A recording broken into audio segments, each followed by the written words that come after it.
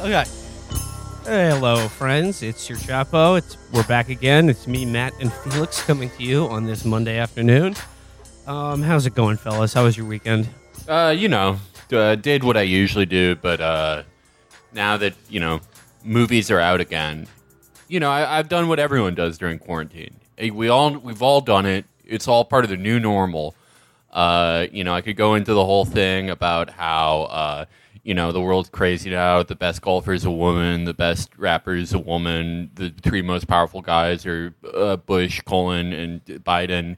All that. But, we know it. But, one of those rituals that we've all done, I get Annie's canned biscuits, and I sit on them till they're warm. And then I stick my finger in them to simulate finger blasting while I watch a movie. Except now that the theaters are back, I want to enjoy In the Heights while doing that. But I couldn't concentrate on the simulated finger blasting, which I'm not doing because it gets me horny. I'm doing it because for practice. Technique. Yeah, if I ever do that again. I couldn't concentrate on that because I was too busy clapping along to all the Washington Heights style hits in that film. Washington Heights. I have no financial relationship with In the Heights or Lin-Manuel Miranda. I just enjoyed doing this. Was your movie-going experience interrupted at any point when any of the local youths found out that you were fingering dough and decided to yell it at the entire theater? They called me a very bad word I can't repeat. All right, well, let's get into the news this week. First up, I'd like to talk about data. That's right, data, and a group of plucky upstarts that are using this thing called data for progress to push the Democrats to the left by giving them the data that they need to enact popular policies that we all love and adore that, heretofore they weren't supporting because they just didn't have data to support it. But luckily, there's data now. Would you guys like some data? I can't get enough data, personally. To me, data is sort of the lifeblood of information. Absolutely. Data is the powerhouse of the cell, in my opinion. Data was the star of Star Trek. He's my favorite character on Next Generation. He's it's the best true. one. Yeah. Okay, this comes courtesy of the New York Times. This is just out over the weekend. This is a profile of Data for Progress by Lisa Lehrer. It says, born on the left, Data for Progress comes of age in Biden's Washington. A liberal think tank has grown comfortable with mainstream influence. Other activists say that being normie means it's selling out. I mean, I don't know about you guys, but normies, I say kill them all. Yeah, agreed. Enough of them. Yeah, no, there should be tests, and you should line up every military-age man in a village and show them XKCD strips, and if they can't explain why it's funny, you behead them. So this is the On Politics wrap-up of national politics, and it begins as such. President Biden mentions it in private calls. The White House reads its work, and Senator Chuck Schumer, the majority leader, teams up with its leaders for news conferences, blog posts, and legislation. The embrace of Data for Progress by the highest ranks of the Democratic Party is a coming-of-age moment for a left-leaning polling firm and think tank that is barely 3 years old. This week, legislation that was championed by the group and that would pour nearly $250 billion into scientific research and development passed the Senate. Earlier this year, Julian Brave Noisecat, Vice President of Policy and Strategy, led a successful campaign to nominate and confirm Deb Haaland, the first Native American cabinet secretary. Part of the group's early success reflects a Democratic Party that shifted to the left during the Trump era, but it also signifies the maturing of a new generation of liberal activists who are grappling with how to wield power when they're no longer in the opposition. For Data for Progress, the strategy is Politics 101. Politicians like policies that are popular. So policies that are popular, like a $250 billion investment into scientific research. We love science in this country. We fucking love it, in fact. I mean, the good thing about putting money into R&D is that we see the returns in pharmaceutical prices and access in this country. That is the good part about it, is that all of that public funding, it comes back to the consumer in the form of lower prices, and we love to see it. The secret sauce here is that we've developed a currency they're interested in, says Sean McElwee, the executive director of the group. We get access. Called Sean Coin. Yeah, we get access to a lot of offices because everyone wants to learn about the numbers. Once again, that currency, it's numbers, folks, and they got them. They got the ones. You got the numbers. They got the twos. They have most of the numbers that exist, and Democratic offices, they want access to them. And the numbers will say what is popular. The big secret, polling data that's targeted, cheap, and fairly accurate. I like to think this is caveat fairly accurate. It's pretty good. It's fairly accurate. This is a big secret here. The secret sauce is polling data.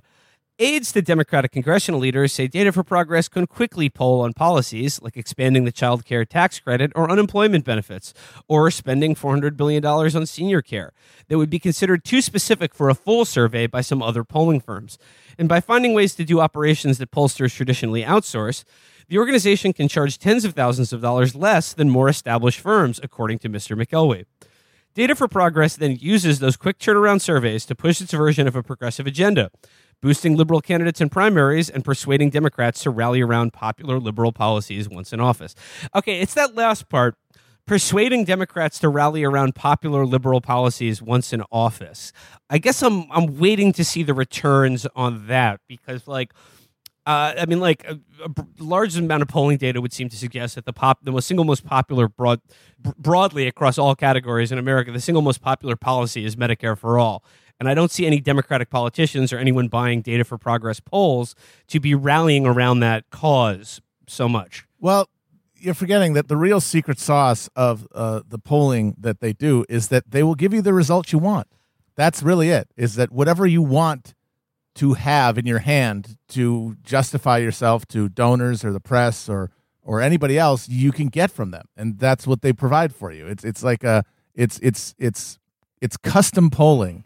It's bespoke polling for politicians to validate the policies that they already want to carry out. Well, for instance, Representative Wasserman Schultz, 61% of likely voters say that your hair looks normal. You don't have to do anything to it. So what you've been doing for the past 30 years is fine. It looks good.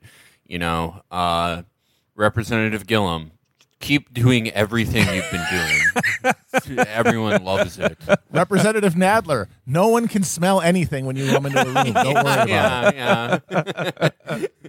Yeah. To that end, Data for Progress just released a poll this week that was written up in Vox, which finds, surprisingly, that Joe Biden's policies and stances vis-a-vis Israel-Palestine is totally in keeping with the Democratic Party mainstream of voters.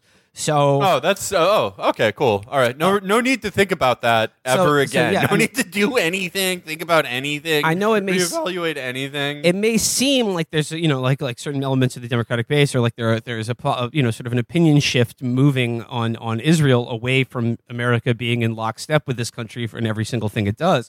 But the new Data for Progress poll is that the mainstream of Democratic voters are totally in line with Joe Biden, and they achieve this result by describing Joe Biden as a neutral arbiter between two parties and the Palestinians as the instigators of the conflict. So on those terms, the President Joe Biden and his policies very much in line with the Democratic electorate. So they're doing good work. Do they have anything in there about Richie Torres? I didn't see anything about Richie Torres, but I mean, they're.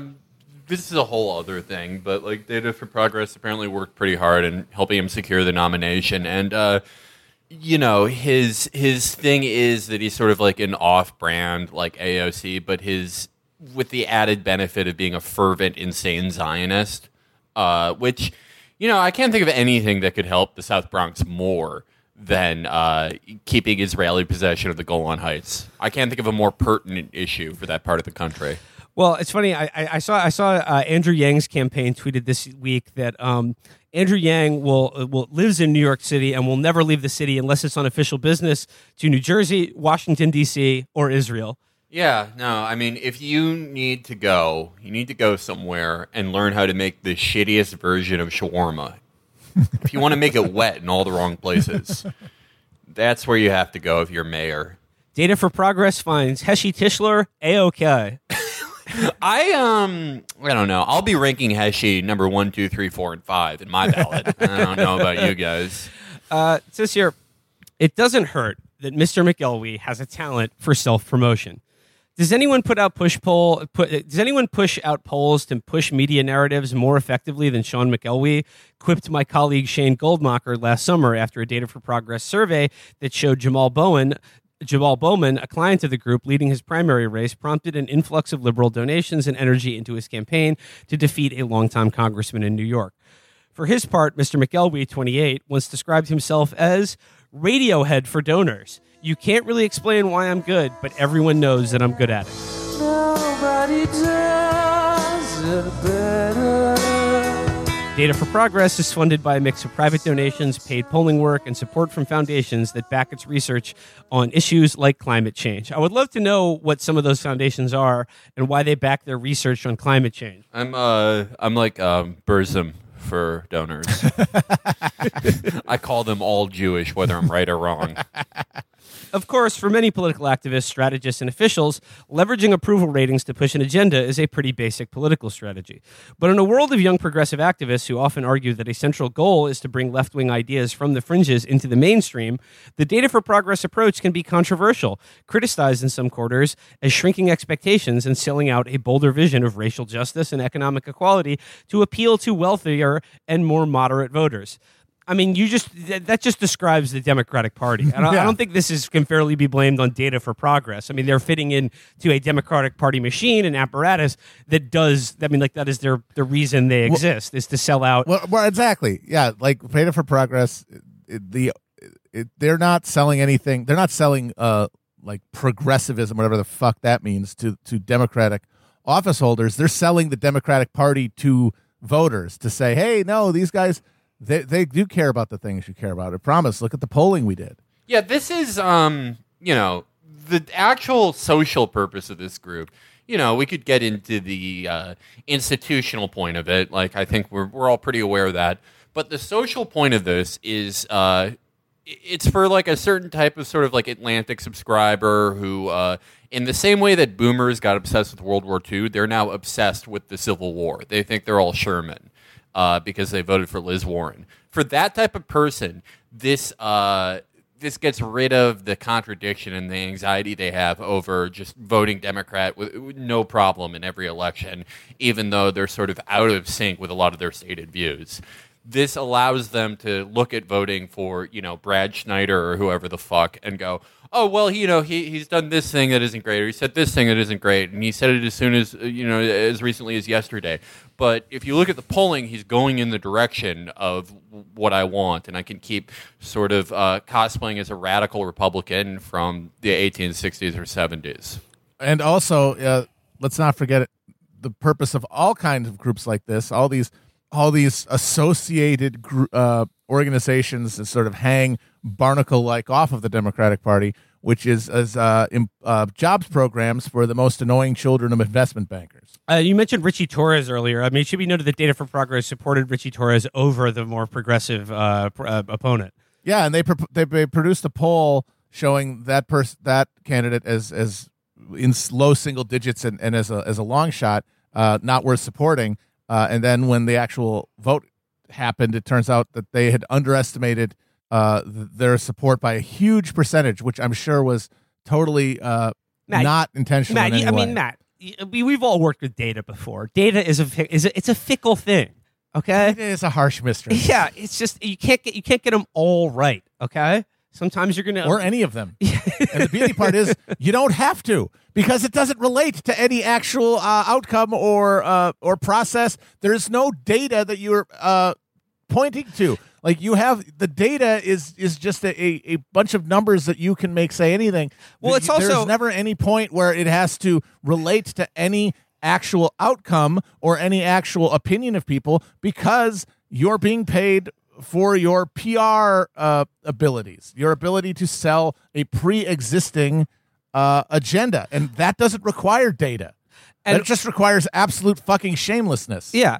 And I mean, like, and it's also this sort of boutique polling firm where like they can push an agenda based on a popular opinion poll. I mean, it's also the questions that you hire them to ask in the first place, because like no one's hiring Data for Progress to ask Democratic voters, would you rather we spend $4 billion a year on arms sale as just giving weapons to Israel, or should we spend that $4 billion on, I don't know, anything else here in this country? You could pretty much solve the entire homeless problem in easily New York, probably like 4 other states with that money, pretty easily.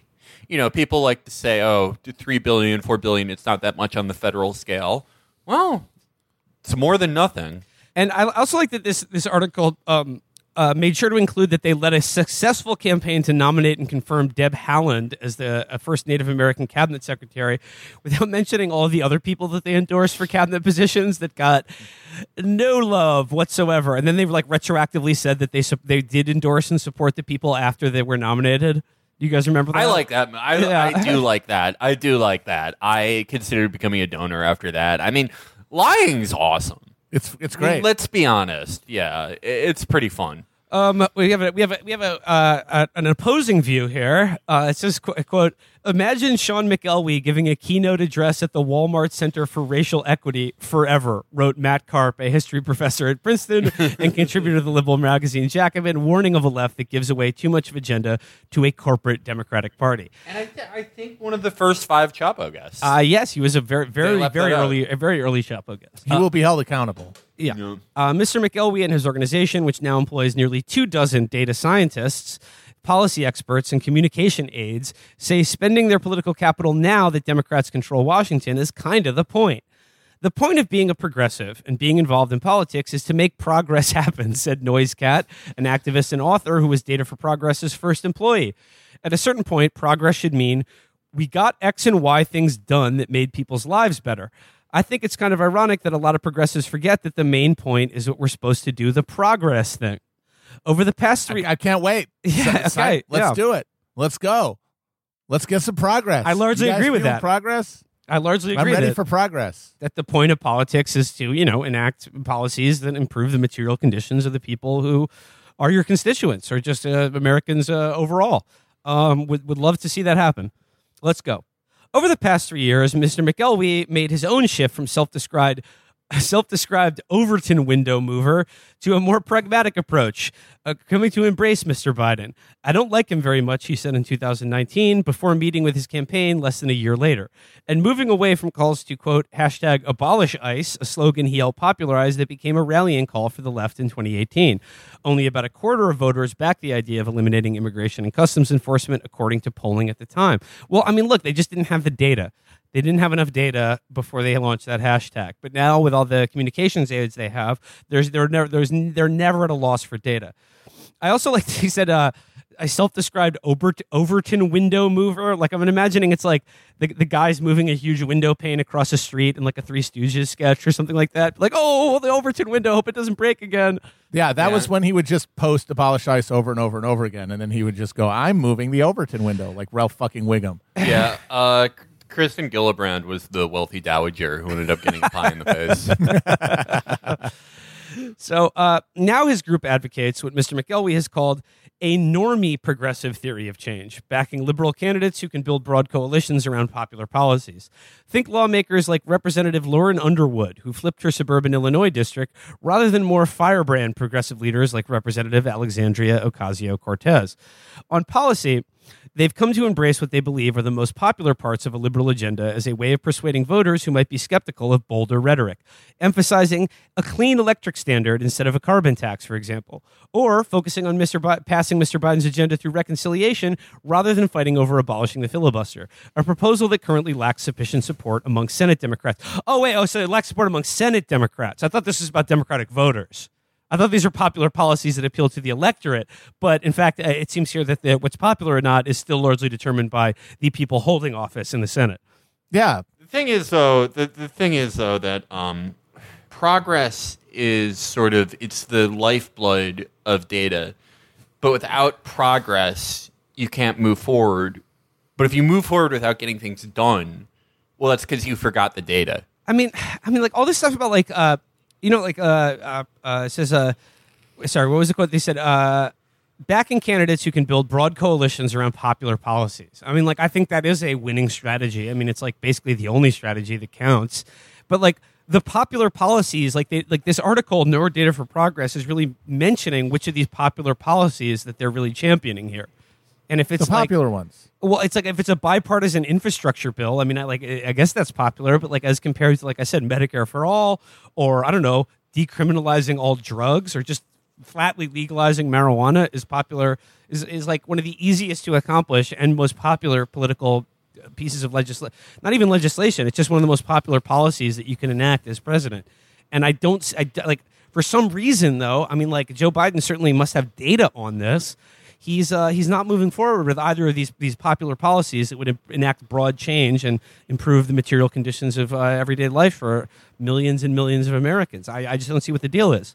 Can we get some better data on this? Well, yeah, the entire thing here is, I mean, we've talked about this previously, how there is this sort of fever pitch thing about the end of democracy, all these highly restrictive, like racist voting laws. They're coming into effect in swing states and, you know, anywhere with a Republican governor or legislature. And, you know, it's like, it is a serious thing and it is awful, but at the same time, it's just being sort of used as a way to fuel media consumption. And again, that thing where you have some job with computers and you're like, yeah, no, I'm like John Brown.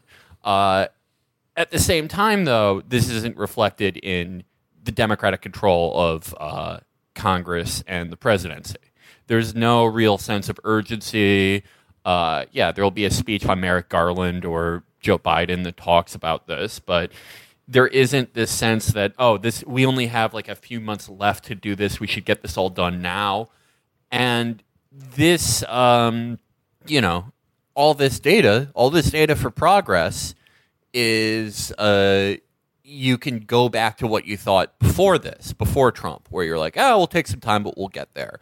But then you can also use the end of democracy thing to browbeat anyone who, you know, is like, this sucks. I can't believe I got fooled into, you know, whatever poor dummy got fooled into going to Georgia or whatever to get these guys elected. I'm not going to do that again. You can use that to browbeat those people. At the same time, during this next like year that they have this, you're going to be able to point to the data and show that this is all moving at a steady pace eventually. It doesn't matter that those two ideas are completely in conflict with each other. You just get to do that. I just think it's weird that, I mean, like, maybe it's the fault of the person who wrote this article, but in this article, there are no specific examples of any of the popular policies that they're championing, or any example of like a shift in policy that has been enabled by their wonderful polling and data. Because it seems to me like the Democrats are just doing what they would do regardless. Look, these guys have lanyards now. They have an office. They get to go to meetings. They get to circle back. They get to do all the cool office things. They don't just post anymore. That's the real accomplishment of Data for Progress, is it got these losers jobs. Yeah, this is sort of like the Constable Bob storyline in Justified, but he doesn't go anywhere. Or doesn't get to be a hero. Yeah. Just his day-to-day life before he met Raylan Givens. Well, actually, no, I spoke too soon because there is two small paragraphs to go before the end of this article. It says here, Data for Progress is also trying to move more into electoral politics, hoping to expand its list of campaign clients beyond Senator Elizabeth Warren's re-election race and the Senate campaign of John Fetterman, Pennsylvania's lieutenant governor and one of the state's most prominent Democrats. We're relatively young, but my belief about progressive politics is that first and foremost, we have a moral obligation to win, Mr. McElwee said. The demands in a lot of corners for policymakers to hold positions that are highly unpopular is wrong. And, you know, like I said, I it's just like, I would like some sort of, I mean, because like on his face, like he's right. Like, you know, like if you do have a moral obligation to win, but if that person winning is Richie Torres, I think it's like pretty much just throw it in the fucking trash. You have no moral obligation whatsoever. But also when he said like, they keep talking about like these unpopular policies are an anchor around the necks of Democrats, and we just need data to show us what the popular policies are, pick the most progressive of them, and run campaigns on that. I would just like some delineation of what they're talking about here. Because it's just, if it's simply a matter of choosing the popular policies and shedding the unpopular ones, it should be pretty easy to state which policies are good and on the docket and which policies you're willing to throw out of the lifeboat, rather. But like I said, I'll be waiting to hear. I'll just be waiting on Data for Progress's new polls about Medicare for all or a single payer. Yeah, just like any kind of national healthcare system. And like also isn't like it's just sort of the broader point about like the data shows the Democratic voters want to pass things through reconciliation rather than the filibuster. But then they're only referring to Democratic senators and not the people who vote for them. And like, isn't it like also like a sort of a point of all this like micro-targeting polling shit, just an excuse not to do things that are like, it's like sort of a wash whether they're popular or not. But like voters, I don't think really like make a choice to vote or not vote for someone based on like, you know, these sort of policy concerns overwhelmingly. Like, I think it's more just like, can you get shit done? Does it appear that you are strong or weak? And it just seems to me like that this is just like, oh, well, we can't possibly do filibuster reform because it's like 49% unpopular versus 51%. It's like a 49-51 split, and we don't want to end up on the wrong side of that issue. But like what you're sacrificing for doing, nobody's actually going to care. Nobody actually is going to vote on that. I mean, this should have all gone out the window when Biden won the larger slice of people who supported Medicare for all. Shouldn't none of this matter after that? Yeah, no one actually knows or understands any of these issues. They're all just sort of responding to the words, sort of vaguely, something they heard on TV. That's not determining actions in any way. Yeah, and if you do hold this model, like you said, the 51% versus 49%, I mean, okay, if you just accept that, and there's no like role in the president or role in any other elected official or anyone to move public opinion, like where are you going to end up? What happens when like some weird generation that has no concept of the future and doesn't have any kids is the main voting block, and all the like it's like you poll them and it's like, all their issues are like r/child free issues. Like you shouldn't allow children. No crotch spawn at fucking theme parks. Yeah, they can't see Cars 6 when I'm in the theater. And that's like the Democratic platform because it gets like 57% versus like 32% or some shit. And I'm not saying like it's just like automated politics. Yeah, this is like this has a lot of like activist branding, but this is essentially the same thing as living your life taking Ubers and getting Grubhub everywhere, where you just press the button and you don't think about it. It's the same fucking thing. And like they use abolish ICE as an example of something that is like popular on Twitter and in activist circles, but like only about a quarter of the country actually approves of that sentiment. Well, you know what? Like a quarter of the country is like not any small slice of the country, and like there are policies that are enacted by the Republicans and indeed run winning presidential campaigns on that are supported by about only 30 to 25% of the country. And it's not really a problem for them because like let's say Biden had got in there and had abolished ICE and like polling had shown it was unpopular, but like he just stuck by it and ran on it and never apologized for it. Like, I don't think it would really make that big of a deal to like whether he were reelected or not. I think it's just a matter of like what voters perceive you as and whether they perceive that you are like cringing away, like you're gun shy, like at every moment from like the things that you ran for office on, and then also go back on or fail to accomplish like any of the things that you promised, and like just appear weak. I don't think it really matters what your policies are, how good they are, or how in line they are with the supposed beliefs of the electorate, because like the electorate doesn't really know what they want. Not really. Yeah. I think they just want like a strong, competent leadership, or the impression of strong, competent leadership. You know when Joe Biden won? Joe Biden, he won when that like Stephen Crowder wannabe guy asked him like, how many genders are there? And he was like, I don't know, man, at least 3. It just didn't give a shit. That's when he won. You know when he almost lost? You know why it was like kind of close? Because of he looked like a bitch in that first debate. That's it. That's all that fucking matters. That's all that matters in the last presidential election. No one knows, like if you went to first of all, who goes to Joe's website to look at the policies? No one who voted for him in the I love it. Yeah, no one who voted for him in the primary. They like it when he gets up there and like calls the guy fat and like stumbles around and tells a perfectly remembered story from 70 years ago and then is convinced he's in 1981 and is talking to Casper Weinberger. They like that. They the image of Joe. Felix, you're right. Like he won the majority share of voters who said that they were for Medicare for all after being the only candidate who explicitly said he was against it. And then most of the things he did say he ran on, they've either gone back on or like actually like cut 180 degrees against the thing that they said that they were going to deliver if you voted for them. And guess what? His approval rating is like in the 60s overall, and among registered Democratic voters, I would imagine even higher than that. Look, it's not going to do him any favors in the long term if he needs to win a midterm election or anything. But like that's not a concern to them. They don't care about that. No, they don't give a shit. No one like quoted in this article gives a shit. And no, yeah, I mean, well, Joe is sort of the perfection of that Obama model, where it's like, really, who cares? And in fact, we'd prefer to lose Congress, but we'll have a popular executive forever. Well, Joe is like more built to be that eternally popular executive, way more than Obama. Yeah, you just bring him out there in front of a green screen once every 2 weeks, have him tell some weird fucking story, have him have the St. Patrick's Day bonanza every year. That's perfect for him. This is a job he was born to do. By the way, Joe Biden is overseas right now for all like the G7 summits, and he's meeting with the Queen of England, Erdogan, and meeting with Putin coming up this week. Did you see when he met the Queen of England and he was like, she reminds me of my mom. She reminds me of my mom. And it's like she's 5 years older than you. yeah. Like that, but again, like that's why he won. That's why he won. None of this shit matters. It's like that's why he won. If you think Joe Biden won the White House or the Democratic primary or continues to be by modern accounts, an overwhelmingly popular president because of any policy he has enacted or supported, I don't know what to tell you. Yeah, compare Joe to any Democratic candidate like since Clinton. Compare him to John Kerry or Al Gore. Like, could you imagine Kerry or Gore saying that to the Queen? No. Could you imagine them like being like, man, it used to be 10 years ago, it was a gay bathhouse. Everyone was taking poppers. Like, that's it. That's the Joe Biden story. And he nearly blew it because they didn't give him enough Adderall at the first debate. That's it.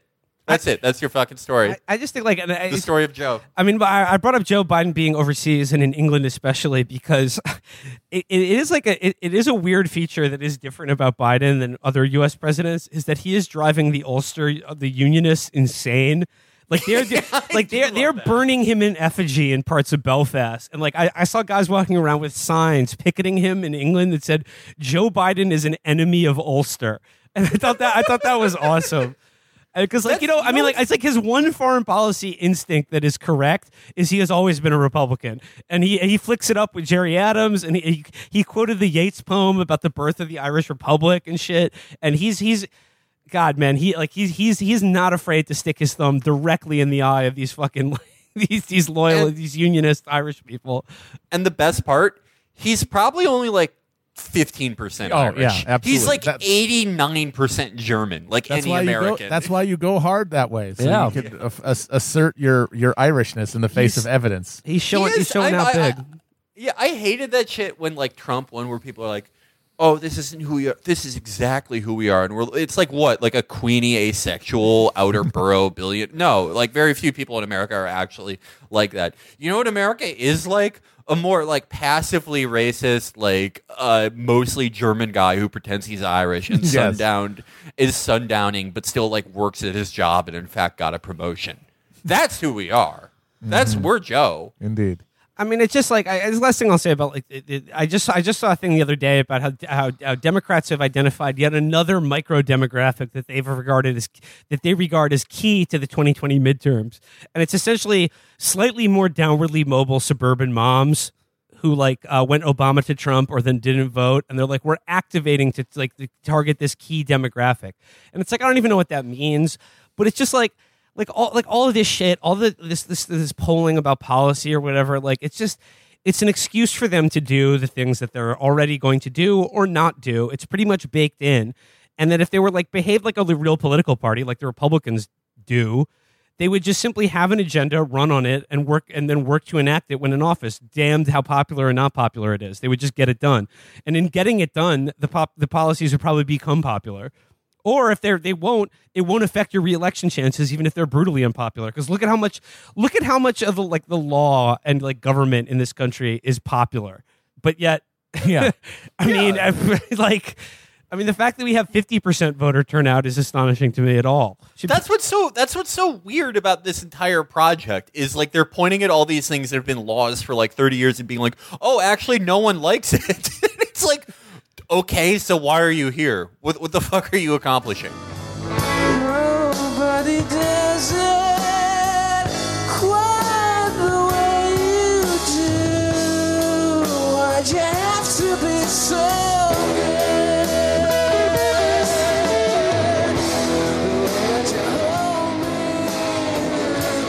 All right, well, I'd like to move on to the second reading series for today. This one's a little shift and pace. This one is back to reporting about the labor market and the fact that people, they just don't want to work, and their laziness is being passed on to the customer in the form of increased burrito prices. That's right. No. I'm reading from, this comes courtesy of The Federalist and one of their Wunderkid staff. This is by Kylie Zempel, writing in The Federalist. That's an awesome. Kylie Zempel. The German Americans. Yeah. They really knocked it out of the park with the names. Kylie Zempel, writing in The Federalist. My Chipotle bowl just got more expensive, and it's the federal government's fault. Life is breezier on unemployment than behind the Chipotle counter, so the franchise is trying to lure workers back. But it's making my lunch more spendy and exposing lies about who really eats the cost of rising wages. It's making my lunch more spendy. That's like when I saw this, I thought that Kylie Zempel was like she is like a sleeper cell because this is perfect. Like this is like, you know, this was gaining some traction in more conservative circles, people who are still unabashedly, you know, openly economically conservative. And you know, I'd say that most people they don't see things this way. But among the more conservative sectors, this was picking up some speed. But this is so good. This is that viewpoint so nakedly because it's like, oh, what they should work like you do. Yeah, writing a journal about your lunch. Yeah, no, I love that. It's just like life's breezier on unemployment than behind a fucking Chipotle counter. It's like, well, yeah, that's true, but life is certainly breezier fucking at some like make work job at the Federalist where you fart out stories like this for, you know, like, I mean, insulated from any market competition whatsoever. I mean, like that's the easiest gig you can get. Yeah, I mean, you're not like Kylie Zempel. You're never going to work at fucking Chipotle. What the fuck are you complaining about? You get paid to do this. Does it really matter if your burrito costs an extra $1 a month? I'm pretty sure it's easier to write articles for the Federalist than it is to fill out forms for unemployment. Yeah, I mean, like, dude, the forms you fill out for unemployment are scrutinized a hell of a lot more closely than anything that's published in the Federalist. You can write anything in the Federalist, like literally, anything. If you know the right guy, you can say any pitch. You can, you know, like, my lawn jockey's got my kid kicked out of the school band. You know, fight for me. All right, here we go. Chicken bowl, brown rice, blackened pinto beans, pico, hot salsa, lettuce, cheese, sour cream. That's all I want. I love that just that first sentence because that's all I want, and what I want is every single ingredient at Chipotle in a bowl. Cut to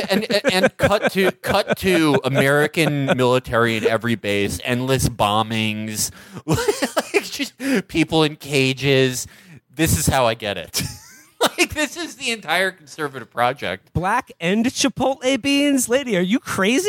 And you're saying you don't want to pay extra for that?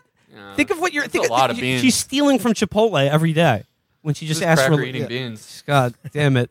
So he goes here, and I want it for $7.60 plus tax. You fucking greedy pig! $7.60 plus tax for every ingredient in Chipotle stuffed into a bowl. $7.60. Also, why do you want it for that price? Just because that was the price that they put it at? What if they put it at something else? You'll pay for it no matter what. You're just gonna do it. you're not going to make your own lunch. You don't know how to do that. So it goes here, thanks to the ill-named American Rescue Plan and remarkably short-sighted employment decisions, the federal government has jacked up the price of my Chipotle order. Sure, the restaurant is the one raising its prices by about 4%, but the federal government is the cause. So 4%. 4%. 4%. What does that 4%. work out of 700 cents? That's under 40 cents. Well, also, there's That's no nothing. fucking proof. There's no proof that that's why they're doing it. That's just something that the fucking Chamber of Commerce says as a propaganda operation to try to make people turn against unemployment benefits. There's no the fucking. There's been a big surge in commodities prices too that probably had something to do with it. There's a ton of other things that could go into fucking price costs. At a place like that, Yeah, with a massive industrial size purchaser like them, just taking for their fucking word for it that that's why it's up. It's literally just furthering the propaganda operation. Commodity prices rose way more than that, Yeah. in the past 30 years, far outpacing the CPI, but no articles about that. And I saw the idea that's like, I want it for $7.60 plus tax. Oh, like you won't fucking pay for it at $8.10 plus tax? Give me a fucking break. Shut up. And it's like, it's still a good deal. You're still getting every ingredient in the Chipotle buffet shoved into a bowl that's then stuffed into your fucking face for under $10. Okay? All right? Sure, across the restaurant industry, chains such as Chipotle, Starbucks, and McDonald's have been increasing hourly pay for employees of company-owned locations in a bid to attract new workers and retain their current ones, NBC News reported. Consumer demand has come roaring back for restaurant meals, but the workforce has been slower to return, pushing eateries to sweeten the deal. Did you catch that? Restaurants have had to bribe current and prospective workers with fatter paychecks to lure them off their backsides and back to work. That's just called the free market, Miss Semple. The bribing them, that's called wages.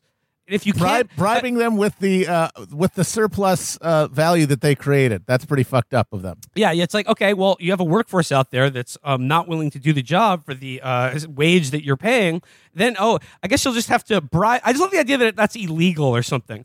That this is like they're acting in a corrupt way by asking for more money. And guess what?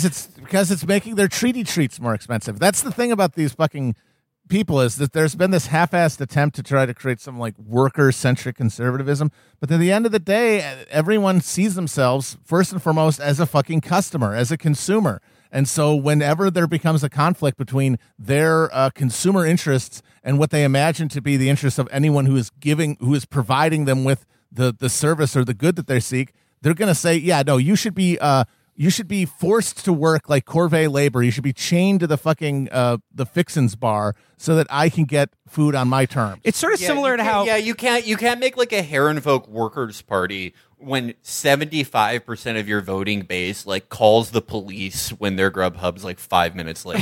Yeah. When it's all John Podhoretz. I mean, it's also like it's so sort of similar to the way that like libertarians have been arguing against the Civil Rights Act for the last like 5 or 6 decades, because they're like, well, I mean, it eliminates the right of free association, and private businesses should be able to refuse service to anyone based on any criteria or consideration. You're like, okay, well, what's happening now is that a lot of employers and places of business are saying that you can't work there or shop there unless you've got a vaccine. And wouldn't you know it? Who's the most opposed to that? It's the same group of shithead libertarians. So it's just like they see no problem with the idea that allowing private businesses to refuse service to people based on their like race, gender, or religion isn't a problem, because they never would think for even half a second that they would be on the receiving end of that. But then when it comes to vaccines, it's time to squeal about your liberty. Going on, she says, that's what happens when the federal government steps in with a sweet unemployment deal, incentivizing workers to do a little less labor and a little more lounging. Under the CARES Act, the original coronavirus spending bill, the federal government handed out an extra $600 per week with no eligibility requirements, meaning even millionaires could collect it, to unemployed people. According to a report from the Heritage Foundation, in that case, from the Heritage Foundation, I'm going to take this very seriously. The average full-time American worker earning $48,000 a year could take home 15% more from unemployment under the CARES Act than remaining in his full-time job. This sounds a little absurd, and it is in almost every sense. It's important to remember, however, that however spendy and unsustainable these subsidies were, they were the product of a different time, when onerous government restrictions slammed business doors and kept many people out of the workplace. But then things changed. Businesses started to reopen, and the unemployment rate dropped from 14.8% at its peak in April 2020 to 6.7% by the end of the calendar year, meaning many Americans were getting back to work by last Christmas. Okay, so then what are you complaining about? What are you complaining about? What's the problem? The burrito might be more expensive. I love that she just keeps saying spendy as a word. It's very annoying. Yeah, she went to the University of Pinterest to learn how to write.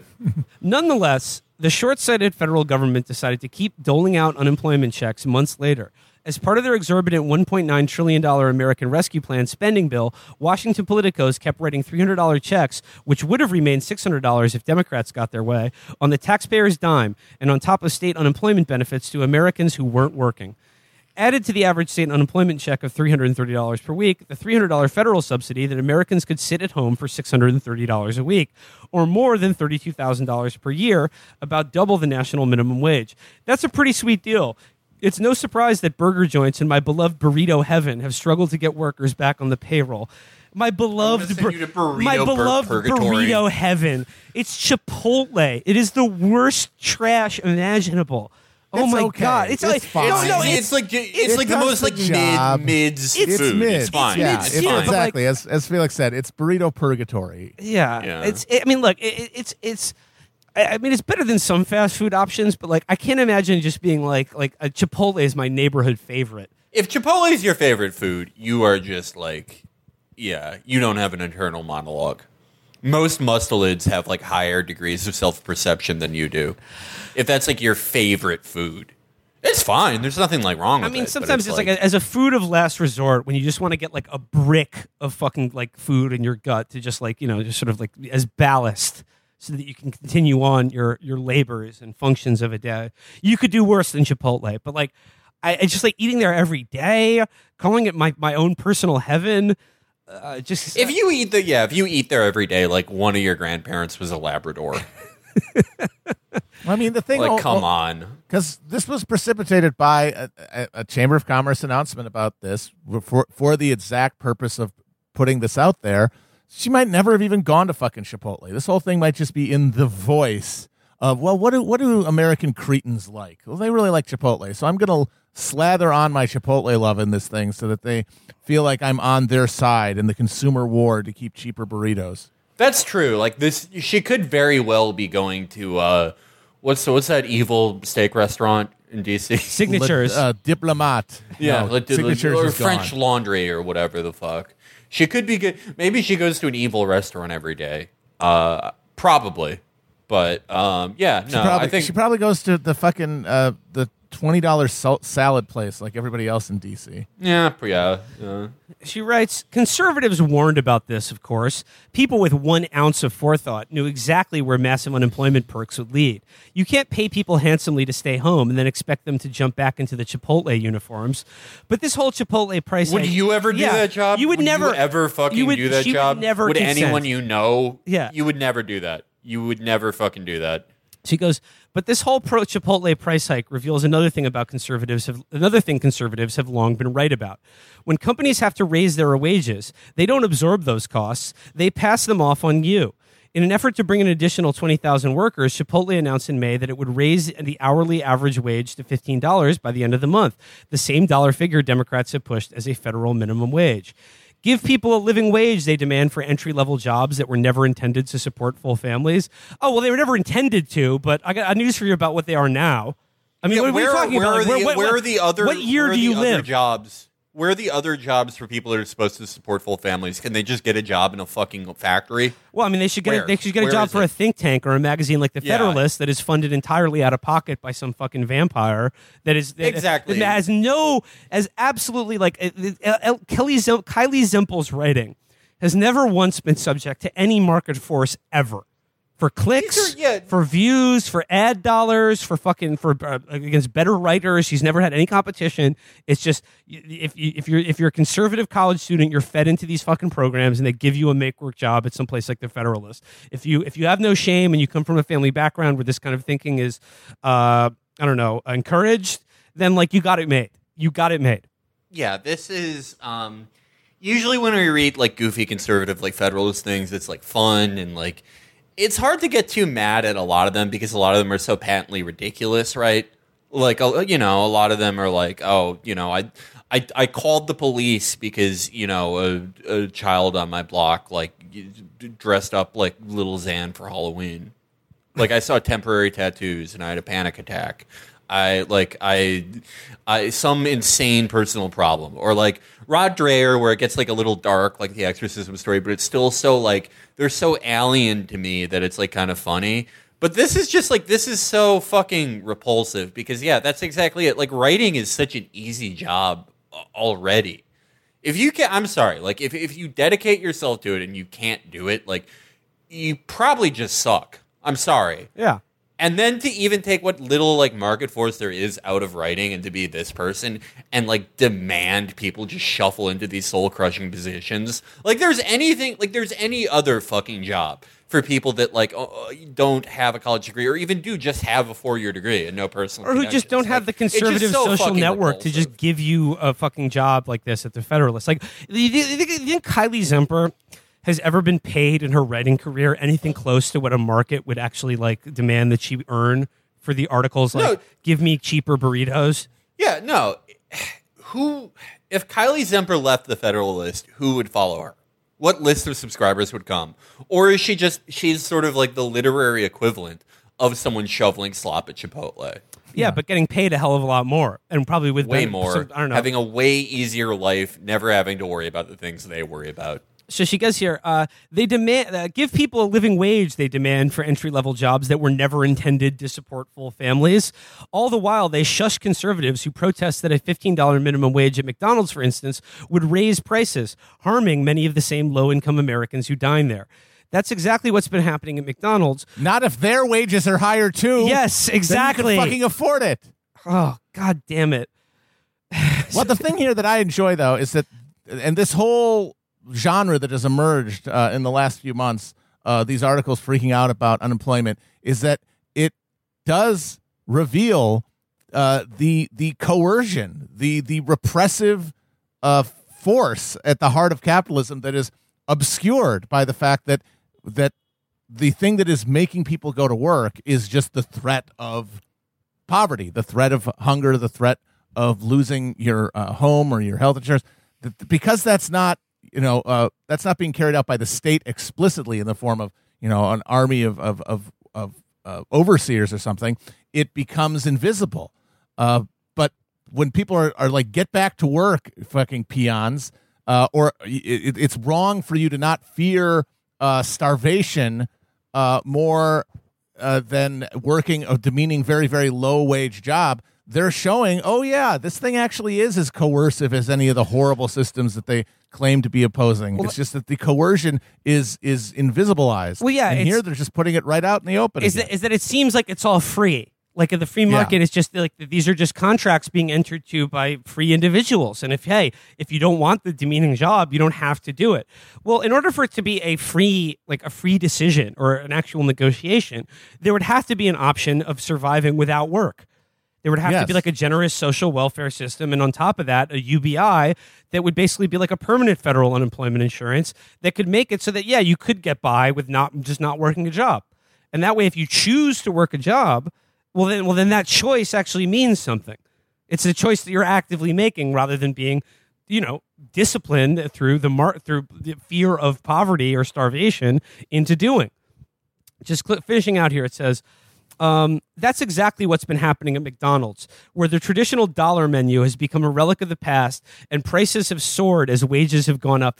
I mean, I understand the restaurant businesses, in the restaurant business right now, prices are going up because they're having to pay a lot more for things like meat and fish or whatever.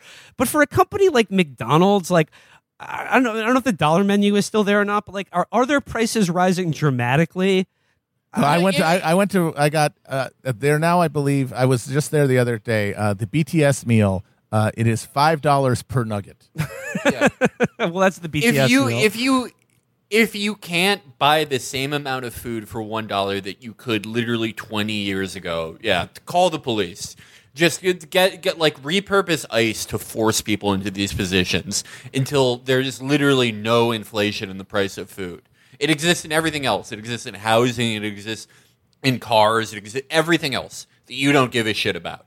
But like, if you can't get the same amount of food, this is a grand societal problem. If there's any inflation in food prices over a 20-year period, what the fuck are you talking about? Well, she finishes out here saying, when the federal government pays restaurant workers to stay home, home is where many of them will stay.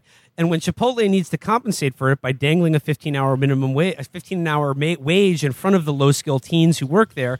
Okay, I'm sorry. It is not low-skill teens who are working at McDonald's and Chipotle anymore. I mean, some of them are, but a lot of these are just people with families. I'm sorry the wage that they're paying wasn't intended to support a family when we started the service economy in this country. Anything. That's but it doesn't gibberish. mean anything. It never meant anything. What the fuck? Was there ever a time when restaurants weren't open during school days? Yeah. Was there ever a time when you go to McDonald's at 3 p.m. on a weekday and it was closed? That was never true. So therefore, those jobs were always for adults. It's just What adult job should the people working in Chipotle get, according to her? Well, I mean, like I think if you put that to her, she would just say, well, they should have invested their time earlier in life in skills so that they could get a job writing for the Federalist. They should have gone to college. But that is her, like, oh, they should have gone to college. Well, if everyone goes to college, that doesn't increase the amount of jobs, you fucking dingbat. If she worked at Chipotle, she would drown herself in the cilantro vat within the first hour. So she gets here by dangling a $15 an hour wage in front of the low-skill teens who work there. I'd love that phrase, low-skill teens. Like, what a rude thing to say to people who fucking make You're a your food. low-skill adult, Yeah. and you'll never be anything but that. You have no skills. If I left you in the woods, you would be like fucking vultures would be circling you within a minute. Within a fucking minute, you have nothing. You're nobody. I could launch you into space, and then an identical fucking blonde woman with like uneven dimples would replace you. Wait, I feel like no one fucking cares. Blonde? How did you guess she was blonde? Federalist writer. Yeah. Kylie Zimple. I gotta say, I don't think I'd want to meet a high-skilled teen. They Yeah. sound terrifying to me. Yeah. No, thank you. So it goes I here. have a certain set of skills. I always know who imposter is. Goated. It goes here. So Dude, put that in the promo. it says the franchise will stuff that extra cost right into your burrito. Yeah, by raising prices 4%. Give me a fucking break. So the final sentence here, she says, Chipotle broke my heart a little today, but big government is breaking my budget. You don't have a fucking monthly budget. What are you talking about? Or a And, heart. Or the idea that like a 4% increase in the cost of your burrito bowl will break your fucking budget when you work a job at the Federalist. Give me a fucking break. It just says here Kylie Zempel is an assistant editor at the Federalist. Follow her on Twitter. It doesn't list any other jobs that she does. No. It says, okay, her Twitter account says... What a fucking psycho. Her Twitter account says editor, Federalist. Previously DC Examiner and Nat Geo Travel. Not the Bachelor beat reporter. Wisconsin native. Oh, I'm very sorry. What an amazing CV. Yeah, God she got the Talk Joe about- McCarthy Fellowship at the Heritage Foundation as like a 16-year-old. And she's been riding it ever since. Fucking no skill adult getting paid way more money than her fucking labor is worth on any free market. Get the fuck out of here. Eat your burrito bowl. Shut the fuck up. Yeah, and you're by the way, if she really does eat this, if like our conspiracy theory that she goes to an evil restaurant isn't true, she's gonna keep doing it. Yeah, no, She's gonna do the same thing. It's gonna be like all those fucking round balls of shit who are like, I'm boycotting the NFL because of Kaepernick. Well, what are you gonna do? Talk to your family? No, you're gonna fucking watch that game, fatso.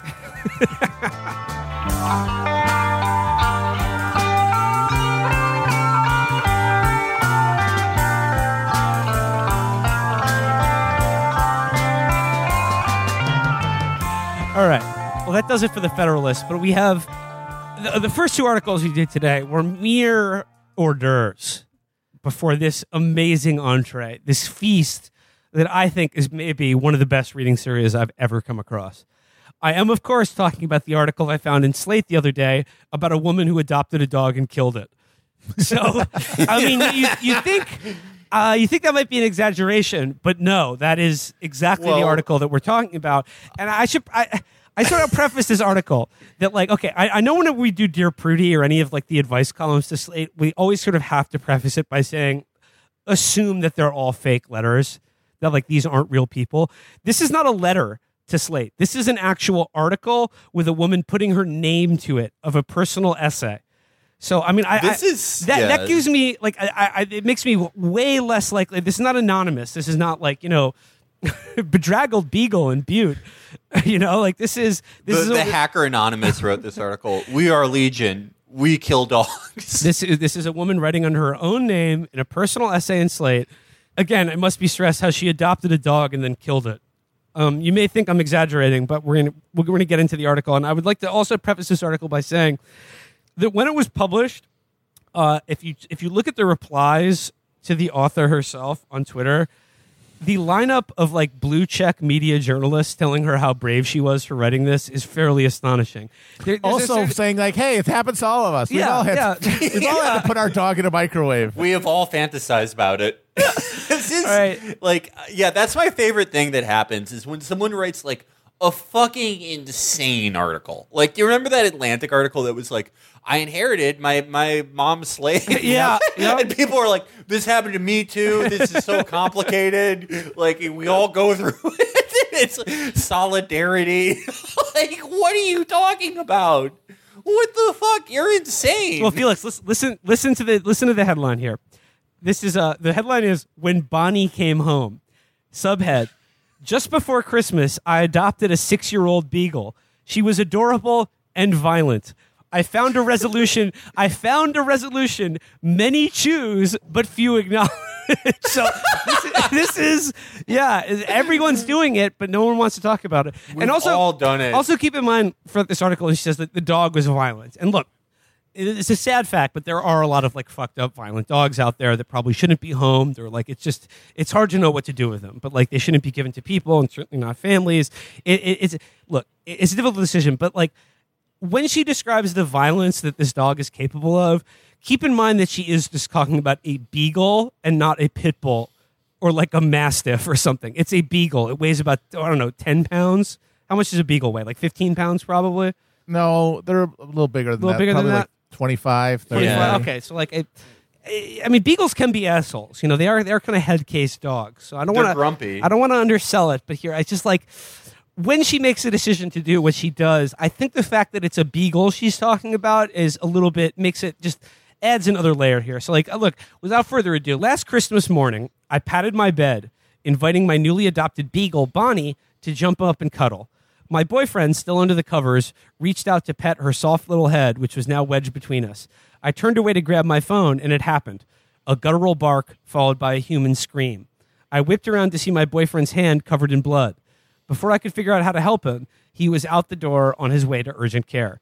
It was Bonnie's second bite in the week since I adopted her. Okay. We can already tell her boyfriend is not a man of Thulian might. No. He went to urgent care over a beagle bite. I think I found your first problem, lady. This guy will never find the Thulian mysteries. He's a beagle boy. Like many others last year, I was thrilled to adopt the dog. God damn it. I really hope that this phenomenon is not as widespread as she talks about, but I fear she may be onto something here, especially among the type of people who write and read articles for Slate.com. I was thrilled to adopt a dog during pandemic. The so-called pandemic puppy boom made for what felt like stiff competition at the time. According to one Nielsen survey, pet adoptions between March and July 2020 rose more than 15% from the same stretch in 2019. After a month of filling out applications, I was eventually contacted by an animal shelter in New Jersey. A 6-year-old beagle whose photo melted my heart was ready to meet me. Some friends and I drove down from New York City to pick her up, and when we got out of the car, Bonnie trotted up to me immediately. Timid but curious, she allowed me to scratch one of her velvety ears as she sniffed my jacket. When she leaned into my hands like the beagle I had grown up used to, it seemed meant to be. And then I drew a bead with my laser-guided sight on the crossbow I was holding. It says, Took out my claymore. a few weeks later, I was sitting on the floor of my kitchen with Bonnie and a new dog trainer. We were working on positive reinforcement training and desensitizing her to triggers like the vacuum, which she'd bitten the night before. Vacuums, along with almost everything else in my apartment and outside of it, terrified Bonnie. I was already familiar with these training methods from a master class I'd seen, in which a celebrity dog trainer assures new pet owners he can help their dogs overcome things like accidents in the house, excessive barking, and digging in the yard. At the beginning of each video lesson, an intro sequence plays. There are no untrainable dogs, he asserts, only untrainable people. I just like your, kind of right here. Like, yeah. You know, I mean, I just like, it's just sort of the glimpse into like, you know, should I adopt a dog or not? Well, I watched several TED Talks about it, and I noticed that everyone else was doing it. So I thought, hey, a lot of stiff competition out there. Let me check the data. yeah, and I do want to say, I do like in some abstract sense, I feel bad for it because it's like the shelter was like, apparently they were like, oh, this is like a chill dog. He's like most beagles, and that he's been bred to not be able to stand up for more than a combined 10 minutes a day. And then it just like, you know, he's clearly traumatized. Sometimes you get a like, lemon. yeah, sometimes you get a mean dog. But the choice to write about this is insane. Okay, the choice to tell people about it is insane. Like, as the article goes on, like this will get more pronounced, but like this to me is like, look, I'd like to think that I wouldn't kill an otherwise healthy animal just because it was annoying me, but you know, sometimes it's either you or them. You know, a bad pet can really fuck up your life, and sometimes, you know, if you got to do what you got to do, just don't tell anyone about it. Like, it's insane enough. Why are you telling to be validated? Oh my, yeah. Like sometimes there's shitty things that you have to do, and then part of the shittiness is that you have to live with it on its own terms. You don't get to have a therapeutic compensated public confession where, you know, like clockwork, every blue check psychopath on earth is going to tell you how brave you are and how you did the right thing. Yeah, no, it's like you can't just. And I do think like it really was like this woman and her boyfriend or the dog. Like I do think this was a life and death situation for them. Knowing that the boyfriend instantly went to urgent care after one bite is like, okay, yeah, that dog would have eventually probably killed them if she's, you know, telling the full unvarnished truth here. But like, again, you just write an article that's like, you know, I have separation and anxiety from WandaVision not being on TV anymore. Can't you just write that article? You have to write the dog killing article. Well, no, I mean that's exactly right. It's like you can't just live with. You can't just live with the choice and like feeling bad about it, even though you're like, hey, I had to do what I had to do. You have to share it with everyone in the expectation that they're going to tell you how brave you are and how good your decision was for fucking. All right, let's just go further into it. That's how our creative media class is dealing with living at this wheezing, dying empire. Is, well, we have no real practical imagined way to fix any of this stuff, and frankly our material conditions would not benefit by any radical change, but we can publicly feel bad about it, and that there you go consecrates our position, because, you know, would you want somebody who didn't feel bad about it enjoying this sinecure? I bet you wouldn't. Same time though, better writer than Kelly Zimpel, for sure. Kelly Zimpler. Kelly Zimpel used the word "however" about 3 times in the course of one clause, and then used the made up word "spendy" to talking about how a burrito is going to break her budget. So yeah, this woman, in the market of ideas, in the market of writing, this woman is like, she's bringing a lot more value. Well, I mean, I think the difference between a Slate.com writer and a Federalist writer is that the Slate.com writers have learned how to, because it's their stock and trade, do a simulation of empathy and demonstrate it, whereas Federalist writers have no such compunction whatsoever. And in fact, it's quite the opposite. Like, works to their advantage. It's like the less empathy you're capable of showing, the more useful you are to them, because then you can write things about how low-skilled teens don't deserve a living wage. Yeah, like this woman, okay, so this Slate writer, this is like her insane perversion is that she has to tell people about this. Like, that she did it, it's like in some ways I can kind of understand it. I still don't like. Just to be clear, I don't endorse. I don't endorse her decision. I don't like. I don't think you should go about it that way. I think it deserves some more time. But it's like in some scenarios, I get it. Maybe her perversion is clearly like writing about it. The Federalist writer, her perversion is doing this. She's probably like adopted 40 dogs just to kill them. I was imagining someone just pulling up to the dog shelter every week. He's like, need something new. Give me the usual. They're like, Can you get me something that lasts this time? so she continues here. Bonnie had sunken her teeth into my hand during my first full day with her. I'd reached out while she was licking my leg, unaware I'd crossed the boundary. Well, I mean, okay. I mean, did no one ever tell you that you have to like stick your hand out like under a dog's nose before like you do anything? It just seems to me like nobody's really clued her in to like certain things. Like you can't just like do it when you meet a dog for a first time, just like reach out and grab it. They tend to get a little skittish about these sort of things. You have to like sort of you have to show a sort of like a submission. Hold your hand out, let them smell you. Let them get, know your name and in a dog sense is when they smell you. So, I mean, it's true. Like, I think the dog was probably a basket case too, but, dogs are very intuitive. They pick up a lot from the people that they're around. So she goes here, when I explained this to the trainer, she reasoned Bonnie needed time and space to adjust to her new home. Still, I couldn't shake feeling guilty as if I'd done something wrong. When friends and colleagues asked me, I just couldn't shake the guilty feeling as if I'd done something wrong. When friends and colleagues asked me about my new dog, I only half lied. I said she was doing great, and when I tilted my webcam toward her during Zoom calls, I made sure my swollen, scabbing hand wasn't visible on the screen. After all, it was true that she had happily lounged next to me all day while I typed words into my laptop. And that when I sat cross-legged on the floor, she'd come and curl up in my lap, her tail thumping against my legs. As I posted videos of Bonnie gently snoring on Instagram, I didn't mention she was wiped out from a day of gnawing on her own paws so much that they bled.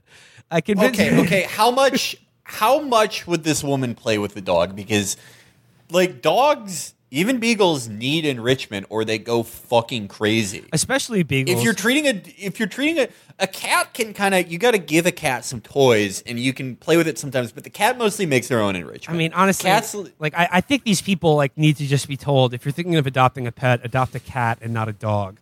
yeah. This one was treating her dog like a cat because there was nothing in here that's like, oh, I was playing fetch. I like got this new toy for. If it's gnawing on its paws, it's telling you like I need to do something. I'm going fucking crazy here. She stuck this dog in like a 1-bedroom morgue slot with her and her hemophiliac boyfriend, and is like, oh, "What the fuck? My dog. She's anxious and fucked up." And if the dog is, well, yeah, of course she is. Well, if the dog is bored and anxious, you can like they like smoking weed too. I mean, that's what helps with my boredom and anxiety. So she never even tried the bong hit method. Yeah. Dogs love it when you blow weed smoke in their ears. That's how they get high. Don't do that. Dude, I do not endorse doing that. This is a warning. That's Do a not joke. do that. That's a joke. So it says, It's not true. I convinced myself that she just needed more training, that I could help her if I only worked hard enough. The daily dog anxiety meds came next, though they did little to make my otherwise healthy pup less afraid. And despite practicing those desensitization tactics every day, Bonnie regressed, lunging at perceived threats on the street like joggers, other dogs, and squealing kids. One night, because you have her in solitary. Like, it's like, this is so, okay, I started out like, okay, I understand. And now it's like, okay, so we instantly went to therapy and medication for this fucking dog. Not like, oh, she needs like a more complex toy or like games or attention. How about you try tiring her out by taking her to the fucking park a couple times a day? But no, I just need something to sit next to me while I type into my laptop and just sort of like look adoringly at me. I mean, that's what this woman wants. Yeah. So that's what you have a boyfriend for. She goes, well, the boyfriend is like, he's not long for this earth. No. He's going to like, a hummingbird's going to fly into him and he's going to die from blood loss. One night before bed, while she was squatting to pee beside a tree, she bolted at a man strolling up to us on the sidewalk. Before I could react, she chomped into his calf, his pant leg, in her teeth as she tried to pull it away. Why wasn't she on a fucking leash? How did this happen? How did she just bolt for a man walking down the street and chomp into his calf muscle? What? Don't you? If the beagle got out of a leash, it's like, these are like, are her and her boyfriend like skeletons? Like, how are they so routinely overpowered by this beagle? To my surprise, the man brushed off the incident. I did not. From that night on, each time I bent over to pet Bonnie or sat down for a belly rub, I monitored her every move. Any sudden shift and I'd pull away, flinching. Yeah, hard to imagine why this dog has anxiety. The trainer came back a few days later. Bonnie bit her too. With each incident, there was no growling, no toothy snarling, no indicators that she would pounce. There are no untrainable dogs, I thought, only untrainable people. I became adept at fastening her muzzle on in a matter of seconds, which I now had to do anytime we stepped beyond my door. Each time we came back inside, I tried to feel relief when nothing bad happened. I never did. Months of failing to exhale helped me decide I should find Bonnie a new place to live. Maybe city life didn't agree with her, I reasoned, and a quiet existence in the suburbs is what she needed. Oh, yes, that is what Bonnie needs, a quiet existence on a nice farm upstate. Yeah. So it goes here. I knew that my safety and the safety of my neighbors, I couldn't continue to manage her behavior. I never was able to anticipate what would set her off, and there was no way to control her environment on the streets of New York. But I soon learned that the shelter where Bonnie came from wouldn't help me. A volunteer explained that Bonnie was too dangerous to adopt out again, and their affiliated sanctuaries, including several Beagle-specific rescues, declined to take her. Another dog rescue organization in New York City told me that her bite history, 7 bites at the time, though that number would grow, was too extensive for her to qualify for a special rehabilitation program. Both conversations ended on the same topic: behavioral euthanasia. I love a story. I love a story where there are no heroes. Yeah. There are no heroes in this story. I was dumbfounded to discover you could call a vet's office and ask them to do that. Suddenly, my new quest to help Bonnie get better, I'd become the decider of her fate. Well, you know what? The thing is, when you chose to adopt her in the first place, you did, in fact, become decider of her fate. And that's in fact, when you adopt an animal, that's what you're committing to when you take them into your home from any of the agency that rescued them. You are indeed becoming the sole arbiter of their fate. So maybe consider that before you adopt a pet. Or just adopt a cat, which basically you don't have to take care of. That's what you wanted. Yeah. That's what she wanted. She should have gotten a fucking cat.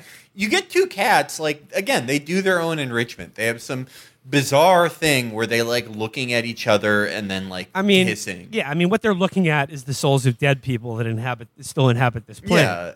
Or they're doing the universal cat consciousness swap program where they're like, oh, my shift in my shift in Istanbul. My shift in Wellington begins in an hour. I got to get over there. Yeah. I got to go to sleep. Did we talk about this on a show? Yeah, we did. Cat theory? We talked about the cat theory. So it goes here. Almost nobody willingly adopts a biting dog, and concealing a history of aggressive behavior is likely how I ended up with mine. So, like, yeah, it is true. It does seem like the rescue agency did behave unethically in giving her this dog in the first place. But she says, I'd put a post up on a private rehoming site for her anyway, making sure to disclose her history and special needs.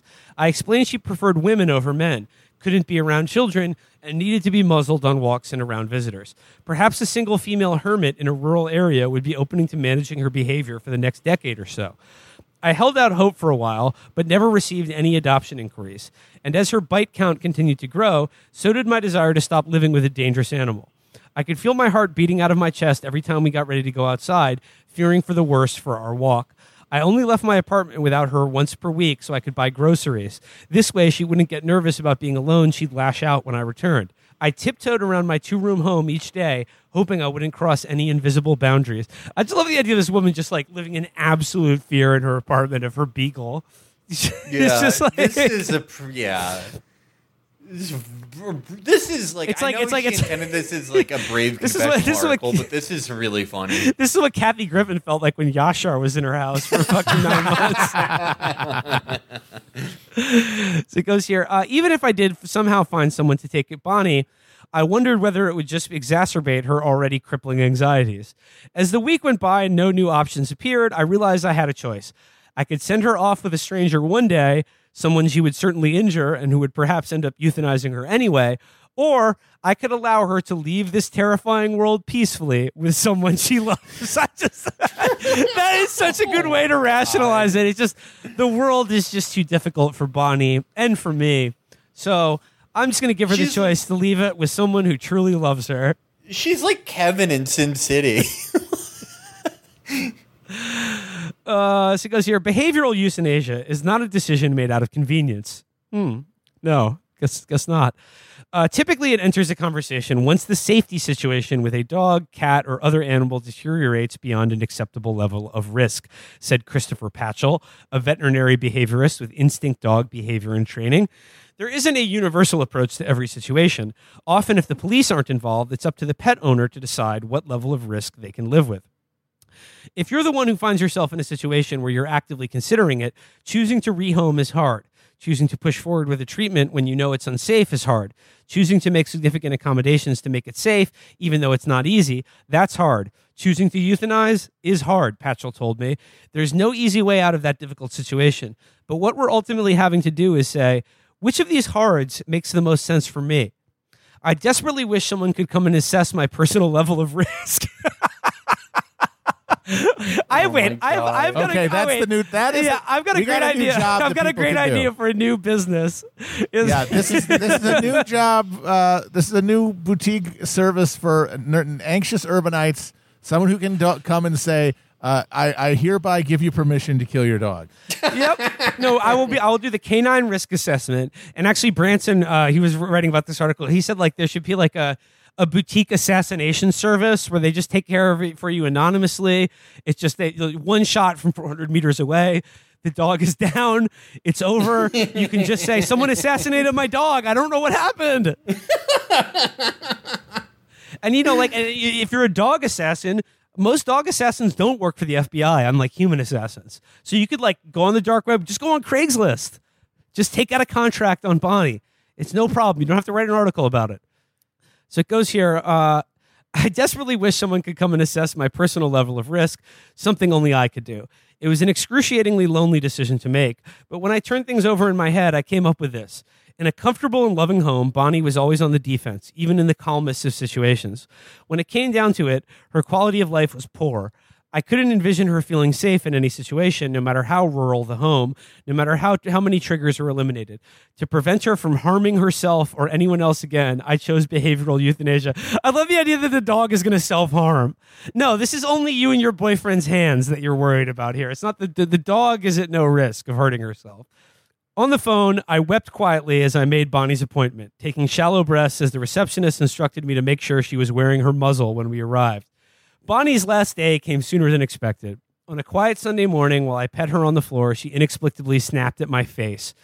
Though her mouth clamped down hard around my boyfriend's forearm instead of my cheek, when he jumped up, she held on, piercing deep wounds in his arm and a hole in his sweatshirt. She scampered away from us afterward, head down, trembling. I was so stricken with fear that I didn't realize I was also trembling, forgetting to breathe. It was then that I knew for certain I could not continue living with Bonnie any longer. I tossed her one of her favorite bones to calm her down. I called to reschedule her appointment to that afternoon, ordered an Uber, and put her muzzle on for the last time. Then I hugged her for a while, still too shaken to cry. In the Uber, Bonnie, who preferred to sit in my lap during car rides, looked out the window, sweetly unaware. When we arrived, Bonnie started trembling again. We were shown to a small waiting area, and a staffer at the animal care shelter approached us to tell me she understood how hard this was and that she supported my decision. I would have expressed more gratitude if I'd been able to do more than mumble. I'd been warned I wouldn't be allowed in the room with Bonnie during the procedure because of COVID protocols. But instead of saying goodbye in the car like they'd asked, I'd explained that Bonnie was petrified of the vet, and I insisted I walk her to the exam room so her last moments wouldn't involve resisting a stranger. In a few minutes, I was led down a hallway. I coaxed Bonnie to follow. A staffer showed me to the room Bonnie needed to enter. I gave Bonnie one last pat, then handed her Kelly green leash to a tall man in scrubs and a mask. As he shut the door behind me, I heard Bonnie whine, a protest to being separated from me. I'm shattered when I think back to that moment, but at the time, everything was blank. In the days after Bonnie was put down, I roamed my newly empty home like a zombie.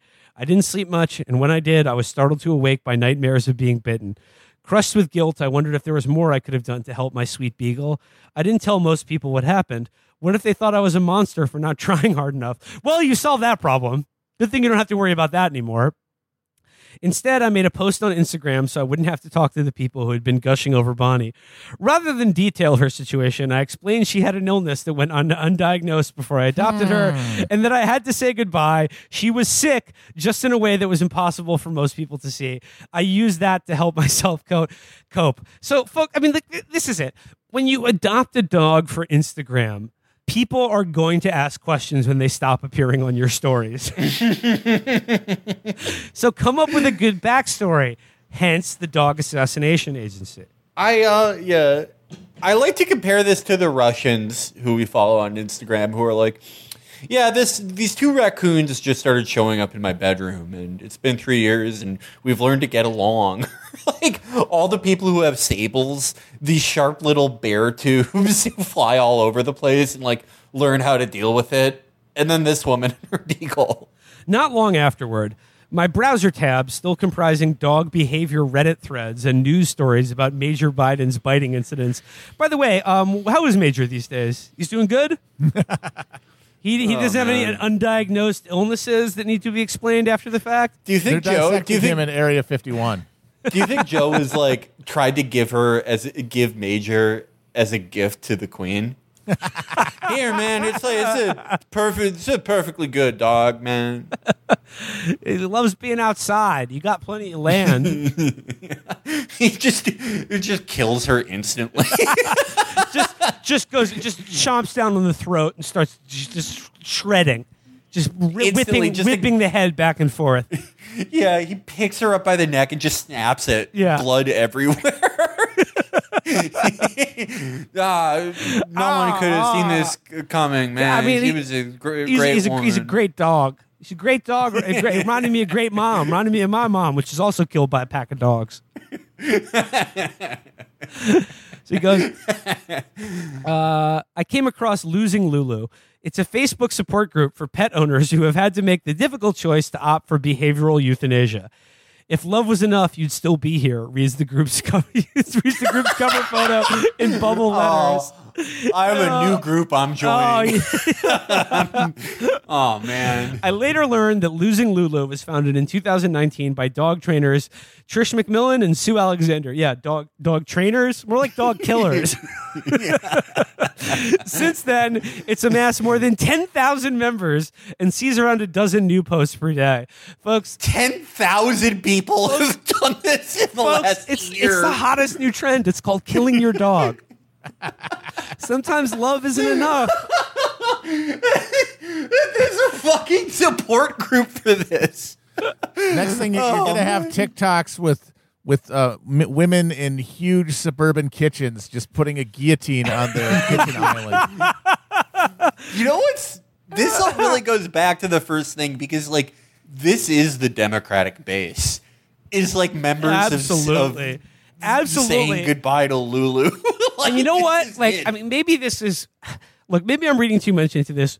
Maybe I'm pushing this a little too far. But if we think of it along that lines and all of the, like, you know, like just loud congratulations that this woman got and how necessary and brave this was for her to admit, do you not see, like, that perhaps that this is, I don't know, a rehearsal for how these people think other sort of intractable, shall we say, problems in our society can be solved? Oh, no, yeah, this is going to be the solution to the homeless issue. Yeah. It'll be like, because it keeps getting pushed farther and farther. It went from, like, we should have government housing to, like, they should be allowed to eat trash and sleep outside. That's, like, the humanitarian position. And now it's going to be, like, 10 years from now, it will be, like, Republicans are like, we should draft bigger homeless people to form a homeless chariot that chases other homeless people and beheads them. And liberals will It's be just like, we should just give them a shot. Yeah. You should just kill them instantly. Yeah. It's more humane. It's just sort of like, Yeah, you know, the world is too tough for them. We need to give them a humane exit. I do loving, think that, like, a loving way out. I'm wondering if, like, ritually killing your dog is what you do when you don't have the net worth to get invited to the islands and subterranean adrenochrome parties of the ultra wealthy. Yeah, it's like a striver thing. Like, one of these days, this is going to be an infant, but for now, it's just going to have to settle for a chihuahua. Yeah, I'm just imagining. Yeah, my family could tell I was ambitious when I was a little kid because I wanted a Pomeranian to kill. I'm just loving the idea of, like, a Facebook group for, like, people who have had to, you know, find a solution to the problem of the lovable neighborhood tramp. It's called, like, Losing Whistle Stop Willie. Yeah. So it goes on here. It says here, named for Lulu, a foster dog Macmillan euthanized. The group was founded by Alexander and Macmillan for people who experienced a profound loss that was ultimately of their choosing. When I found the group, I suddenly felt less alone. I think it is really hard to find a corner of the internet where people are not cruel. Well, I'm certainly not this corner of the internet. This is only for cruel people. This is only for the cruel and sadistic. Especially when you're talking about high-stakes events like euthanizing an animal for behavior, said McMillan, a certified dog behavior consultant with a master's degree in animal behavior. Still, members are often cruel to themselves. The self-chastisement people include in their posts stuns Alexander. There's a cultural component, she said, that suggests that an animal's behavior is your fault. It's one that I'm very familiar with. You go on TV and there is a dog trainer who can fix any problem in 23 minutes with commercial breaks, McMillan said. So we have this idea that anything can be fixed. And I thought that too when I started off in shelters and when I started off as a trainer. In my own post in the group, I described how much I loved Bonnie and how I could never anticipate when she'd strike. Like others, I listed out the what-ifs that lingered. What if I'd tried a different trainer? What if I'd moved to the country with her? Dozens of comments poured in expressing that support and sympathy. Curiously, no question was asked, what if I just tried to rehome her for like another couple months? Or like, why did I make this dog live in a 2-room apartment? Like, that's just sort of glossed over. This dog was in solitary. Maybe you can get used to it if you're on the computer all damn day. But, like, the dog? No, you can't have a dog in a fucking tiny 2-room apartment. I mean, I'm well, sorry. there are dogs that are good for city living, like Great Danes or something that just like sleep 16 hours a day, take one giant shit, and then just come back. Like, it depends on the breed. But beagles are a very active, kind of brainy and neurotic breed. They need a lot of attention and a lot of fucking. But even like those low energy dogs, like 2 rooms, like, come on, man. I'm sorry. Like, I know that it's like, in my ideal world, everyone would have a bigger place and everyone could, get one if they want. But, like, I'm sorry, if you live there, you shouldn't get a dog. It's not good for them. It's not good for you. I don't know. I mean, it all depends. There's a lot of good city dogs. There's a lot of good city dog owners. I think it all just depends on the dog. And, Bonnie, I'm sorry, she had to go. It's not, look, She was very nasty. They called losing Lulu, and they were like, there was a problem. Nothing could be done. And she's gone now. Because here, there are dog lovers who maintain that you should never euthanize a healthy dog for any reason.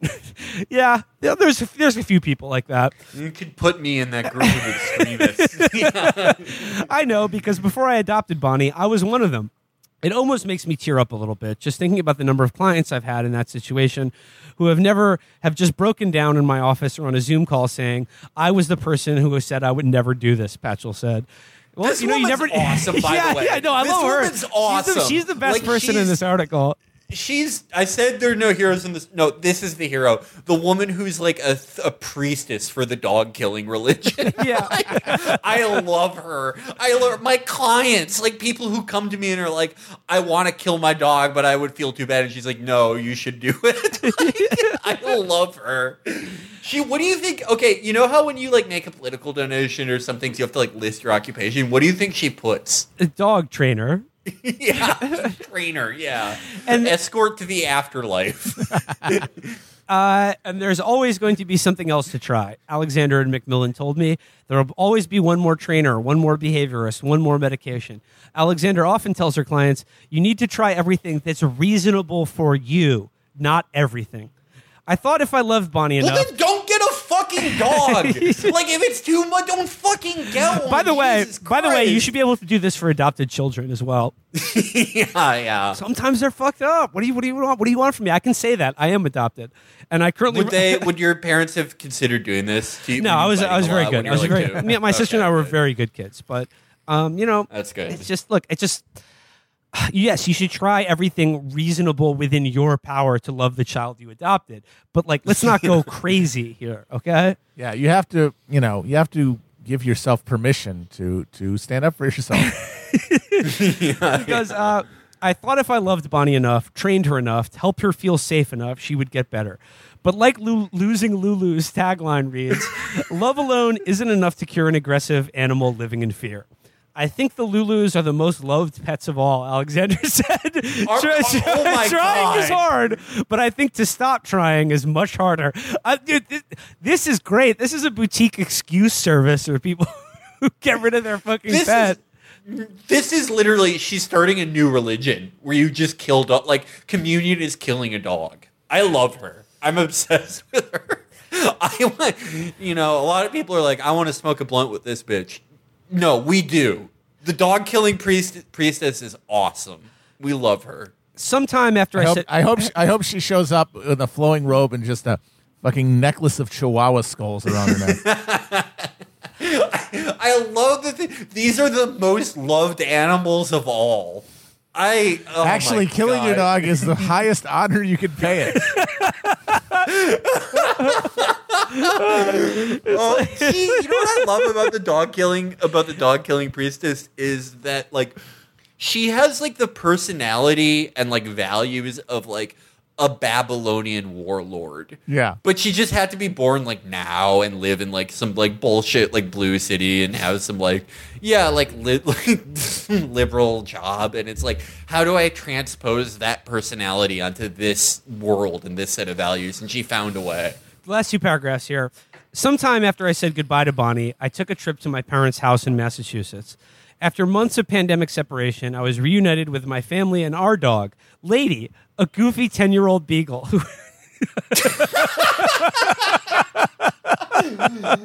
Oh, Lady, if only you knew.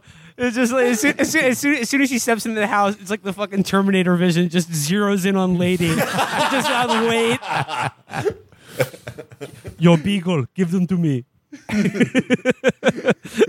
Your foster dog is dead. Wolfie's fine. Bonnie's fine.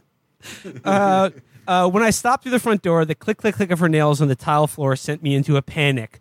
Unaware of my newfound fear, she lazily plopped down by my side, her face much grayer and body much rounder than Bonnie's. Well, I mean, look. My Her face is gray and she's round. wait. Her family let Lady get gray and fat. Time to go. Sorry, no, this is no family good. doesn't love that This dog is no enough. good. I need to get them a curved sword from the dog killing church. Oh man. I stooped over to pet her, and though I'd known Lady since she was a puppy, marveled at how gentle she was. My heart rate slowed and something clicked. Lady was a healthy dog. Clearly, Bonnie was not. I couldn't possibly picture her acting so carefree. I miss Bonnie dearly and desperately wish I could have watched her dart around my parents' backyard. But there's solace in knowing she isn't afraid anymore. Yeah, she's not anything anymore. She's nothing now. You took her fear away. So there we go. God. The dog killing habits of the upper middle class. Thank you so much, Slate.com. You never fail to come through. I want to subscribe to them just for everything they've given us. Like, they've been feeding us content for like years now. I love them. And we should put a link in the description if you want to join the dog killing religion, if you think it's right for you. Yeah, You know, they're accepting new members. Next live show, we will let the dog killing church table the venue. sorry, DSA. There's a new way forward. But you know what? Like, I mean, what's so stunning to me about this article is like A, that she wrote it in the first place, which is like astonishing to me.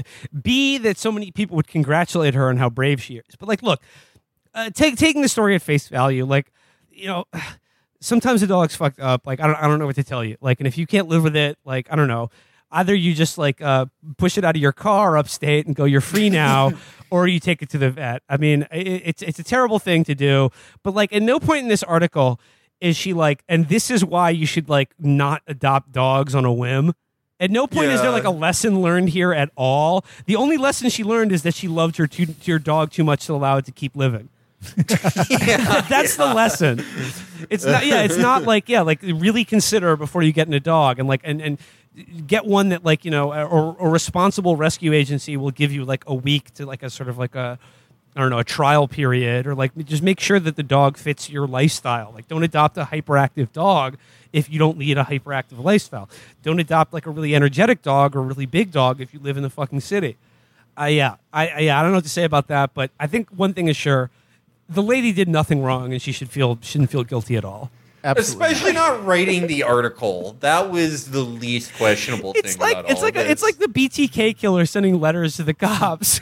Yeah. How did I get caught? Well, you wrote the article on Slate.com, lady. I don't know what to tell you. All right. I gotta go study the dog killing Torah for my dog killing bar mitzvah. All right, well, we went Finally become a man. We went long today. That's 3 full reading series for you, but none as good as the power of the dog. I had high expectations for that, but that was like the Lulu part. The losing Lulu like, Facebook group part of it kicked it up into another that level of the really stratosphere. fucking got me. 10,000 loved members and her. growing every day. Yeah, every single day, new members. I can't wait. yeah. I can't wait to see the new Indiana Jones movie where Indy's fighting them. Yeah, no, that was beyond my expectations. I really like. I went into it. It was like, okay, is this as bad as people say? Like, I didn't read it on purpose, and it's like, no, it's like worse. It's way worse. All right, that does it for today's episode. Until next time, guys. Bye-bye. Bye bye. But.